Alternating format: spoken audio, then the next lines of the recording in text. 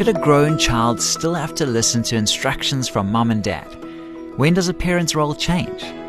These are such common questions as children reach an age of independence.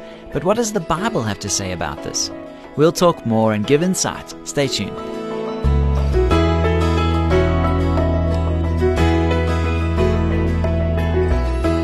Hi, I'm Graham Schnell for Family Matters, where we offer practical advice from Focus on the Family.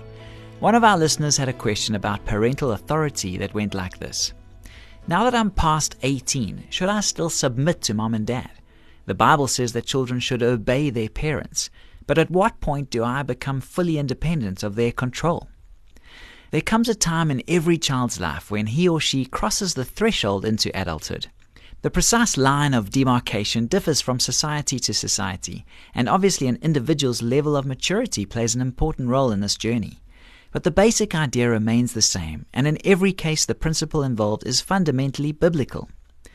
Once this goal is attained, the parent-child relationship is supposed to change in some basic ways. You are on the road to becoming your parent's peer and equal, rather than a dependent minor.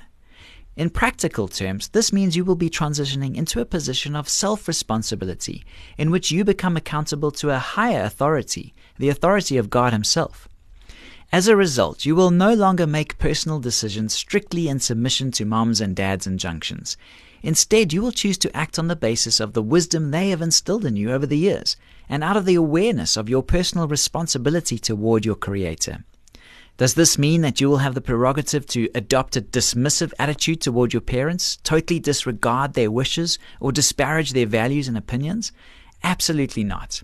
If you are a Christian, you already know that there is never any justification for treating another person with disrespect. What's more, as your mother's and father's peer and equal, you remain under the obligation to submit to them, not as your parents, but as fellow human beings and as your brother and sister in Christ. An obligation that stays valid for the rest of your life. Have a look at Ephesians 5:21 and Philippians 2:3.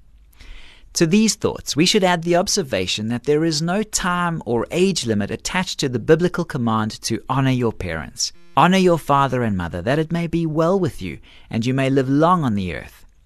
Honor implies choosing to give respect and care to another person, not grudgingly, but from a principle of love and out of a genuine desire to do what's right in the sight of God. Honoring your parents does not imply that even after you have achieved independence, you must do whatever they want you to do.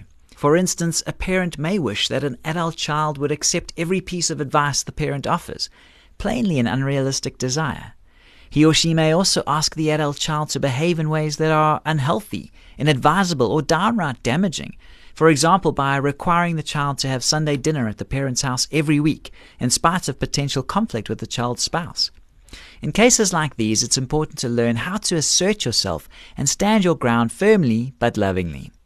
One last thought before closing. It strikes us as significant that you choose to frame your question, at least in part, in terms of control. Where there's a struggle for control between parents and adult children, there are usually deeper issues lurking beneath the surface, issues having to do with respect and personal boundaries. Naturally, we'd be in a much better position to comment if we had some more detailed information about you. Do you still live at home with your parents? Are you relying on them for any financial support? Are you single or married? For obvious reasons, your answers to these questions would color our perception of your situation in some important ways. If you believe that our observations on the subject of control may be relevant to your situation, you may want to get a copy of the book Boundaries by Dr. Henry Cloud and Dr. John Townsend. Log on to safamily.co.za to find this great resource online. This program was produced by Focus on the Family. I'm Graham Schnell, inviting you to join us again for the next edition of Family Matters.